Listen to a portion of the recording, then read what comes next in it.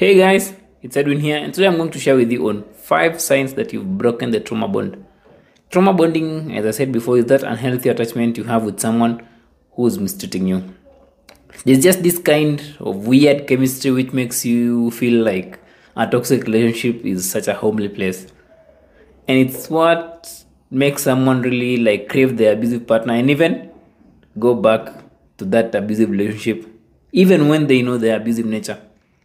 You just can't stop yourself from rationalizing their behaviors or just wanting them to change, and you'll even hide the abuse from your loved ones.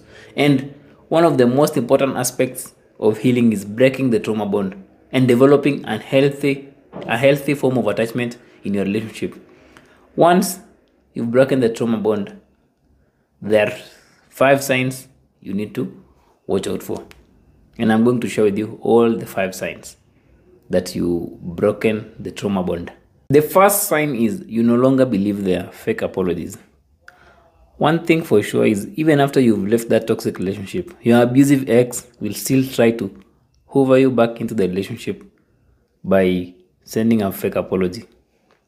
You'll know you've broken the trauma bond if you just see the apology for what it is.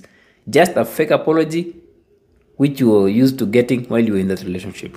You'll not even have second thoughts on trying to believe the apology and like give them another chance. No, you will just be grounded on the fact that the apologies mean nothing to you because you can see through it. You can see through the lies in that apology. Unlike before, where you'd believe the apology without even looking at the empty apologies you've received in the past, now you understand that the apologies have never resulted in changed behavior. The second sign is you no longer rationalize the abuse. You'll know you've broken the trauma bond when you no longer like make excuses for their undesirable behaviors and actions. You just see their undesirable behavior for what it is without feeling the obligation or trying to justify why they're doing so or explaining that it's not their fault or just saying, oh, it's their work, it's their depression. No, you'll just see the undesirable behavior for what it is. And when those close to you call out their behavior, you'll not get too defensive of them like before. Your mind will also not be spinning with thoughts that are aimed at defending them or justifying their behaviors and actions or defending their behaviors and actions. You will see them as abusive, and that's all. You will not also like think of lowering your boundaries or standards to accommodate their abusive behavior. You will just be seeing the abusive behavior for what it is. The third sign is you will no longer be having frequent thoughts about your abusive ex or about your past relationship. You will not be constantly like ruminating on the good moments and like ignoring the bad ones. Those thoughts will look like a distant memory to you.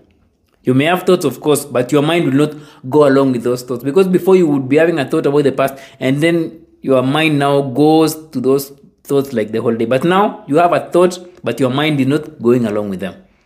You will not be spending day in, day out thinking about the past or thinking about what you should have done to save the relationship.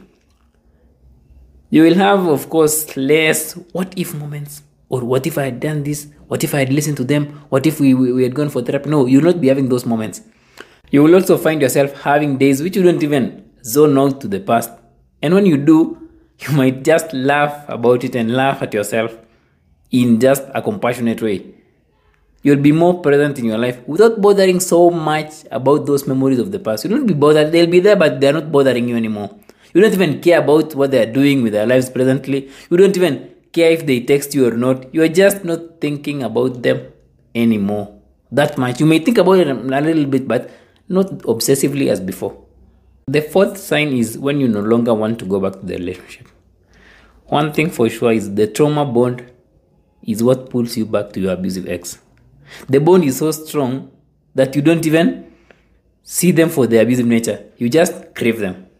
When you've broken the bond, you no longer have this urge or this craving of wanting to go back to them. You no longer feel hooked to them. And that intensity of just wanting to hear from them, which was there before, has just dissipated.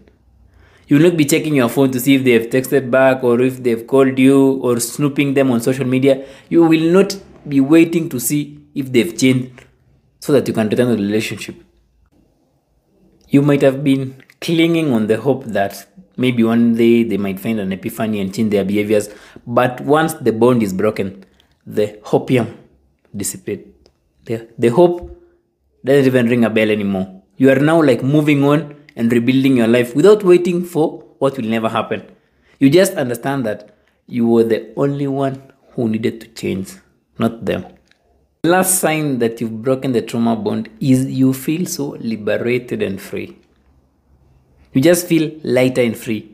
You may experience this feeling of inner peace you've never felt before. Your energy levels are high and you just feel so alive. It's more of being unshackled from something which has been holding you back for a very, very long time. It's like a caged bird which has been set free for the first time. Your life is you just see a life full of possibilities which you've never even thought of before. You just feel so relieved that the nightmare is finally over and now you can move forward and build that life you deserve. With the trauma bond, there was this feeling that something is holding you back and you could not even establish what was it. But now after the bond is broken, I realized actually there was nothing holding you back. It was just yourself. You rise from being powerless to being in control of your life. That's when you know that you've broken the trauma bond. Trauma bonding will feed you with this idea that you are deeply in love with them. And you even sacrifice all your needs, sacrifice all your personal needs, or even just lower your boundaries so that you can focus on them or so that you can make them happy.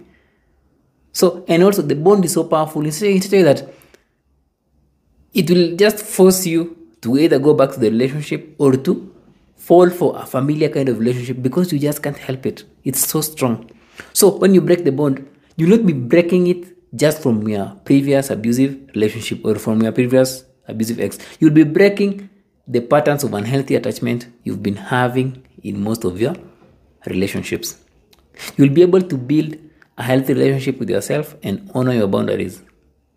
You will understand your worthiness in a healthy kind of attachment without feeling like you are an imposter when you find yourself in a healthy relationship. So you are breaking this bond, not just from your ex, but breaking this bond of unhealthy relationships in your life so that you can form a healthy kind of attachments in your present life. Hope you found that informative, guys. Work on breaking that bond. Don't focus on your relationships. Just break that bond first and then now you can focus on your relationships. Until next time, see ya.